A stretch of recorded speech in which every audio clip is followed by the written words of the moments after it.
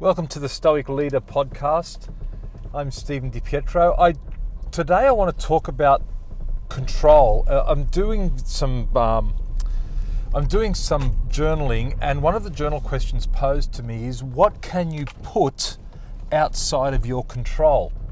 Now that wording is very tricky. What can you put outside of your control?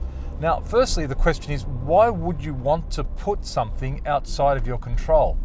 If you have a look at the core of Stoicism, it's all about worrying about only the things that you can control through your own actions and your own emotions. Like, you control your emotions, you control your actions, and it's those things which you should be concerned with. Don't be concerned with things that you don't control. Why would you want to put things out of your control? So I've been reflecting on this a lot this morning, and it makes complete sense to me now. When in business and in life, now I'll use business as the example. You want to put, if things are in your control, you have to remember to do them. If things are in your control, you have to take some action. You might take the right action, you might take the wrong action. And then you get tongue-tied, twisted, worried, stressed that, well, did I take the right decision? Did I remember to do that thing? Oh, I must remember to do this, that, and the other. Got to have that meeting, got to talk to this person about, you know how it goes. So if you put something outside of your control, it means it's being done automatically. I see this question as being one of, what can I turn into a process? Now, if you look at it, you say, well, okay, I know that every Monday I've got this certain thing I have to remember to do. Put a process in place. Very, very simply, this might sound way too simple, but throw an ongoing reminder into your calendar. Then you don't have to remember to do it, and this thing is outside of your control. You don't have to stress about it. Do you have to do certain things with your budgets? Can you put things out that leave it for other people to do things if you're in that position, that you don't have to think about getting it done? Can you delegate? Can you build a computer program? What process can you put in place to take away your decision? Taking away your decision means that you take it out of your control. It doesn't mean it doesn't get done, and it doesn't mean that it doesn't get done the way you want it to do it. It just means that you don't have to control whether it's done, how it's done, or anything else. It's just done. And this removes a huge amount of stress. Now, in your personal life, and I've done this in my personal life, rather than being a process, and it could be process, I think it comes down to practice. Oh, well, there we have it, practice and process. And by practice, I mean practicing to do things or to react to things in a certain way so they become automatic. Now, sportsmen know this, sportsmen and sportswomen. They will train and train and train and train so that certain activities become automatic. In fact, we have a term for it, and that term is muscle memory.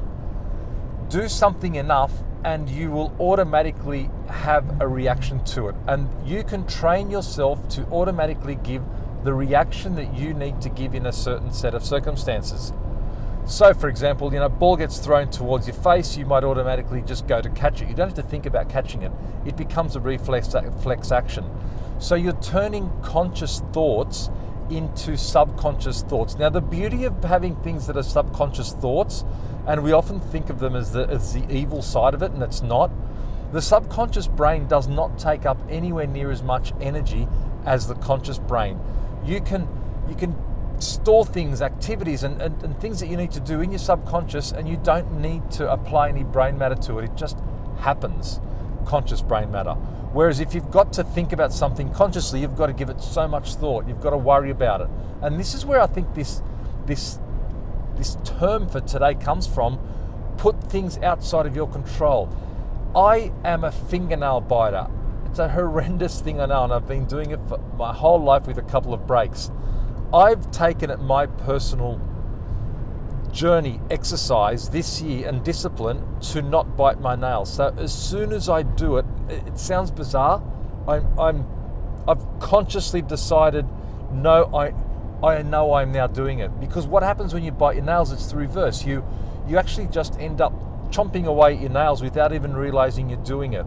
So now my twisted, this is a bit twisted in a way, my way of looking at this is I've got to turn this subconscious thing into a conscious awareness, oh gee, I'm biting my fingernails, I made myself a promise that I'm not going to do that this year, and I can then physically stop it. So now what's happened is that I've done this full loop, and it's now only middle of January, and I'm only 2 or 3 weeks into it, but so far so good. So this whole thing of, I'm biting my fingernails, I don't control it. You don't control it in a really weird way. What I'm doing is bringing in conscious and then training myself to automatically do a different behavior. So rather than automatically bite, I'm going via my conscious to automatically not bite. Now that sounds very convoluted, and maybe it's my twisted mind, but again, it's a way of training yourself. I'm training myself, and I have fallen over once or twice. I am training myself for this muscle memory of losing a muscle memory in this case. Sometimes you've got to gain the muscle memory. Sometimes you might want to lose a muscle memory, and that muscle memory might be that if you're sailing on a ship and a big wave comes over the bow, you don't automatically freak out because you know that it's not going to kill you. So you've tamed your automatic impulses. It could be to catch a ball. It could be anything else. So your subconscious needs to have practice. So practice in your practice in your mind, in your personal life, and processes in your business. Now, where business and personal intersect is obviously then the question of how do I as a person react in a work environment. And this is where you put practice and processes into place. You need to be practiced in not flying off the handle. You need to be practiced in not freaking people out when something bad happens. You need to be practiced in staying calm when all around you're falling over. That is the leadership skill that is most admired, the ability to stay calm in crisis. To do that, you need to have practice. You need to practice, not losing it. But you can also put into place some processes. They might be personal processes, or they might be business processes. Before you make a decision, you might have some processes in place to help you make better decisions. That could be that you're including more people in the decision. It could be getting data from certain places. But it can also be getting more practice at making decisions. The more decisions you make, the more practiced you are at making them, and the better decisions you're going to make. So just to wrap up this one, it's a very, like I said, it's a tricky comment. How can you put things outside of your circle of control? It's not about losing the outcome. It's actually more about controlling the outcome than anything else. Hope it's helped with my reflection for today, and it'll be my journal entry for tonight. I'm Stephen DiPietro. Thanks for tuning in.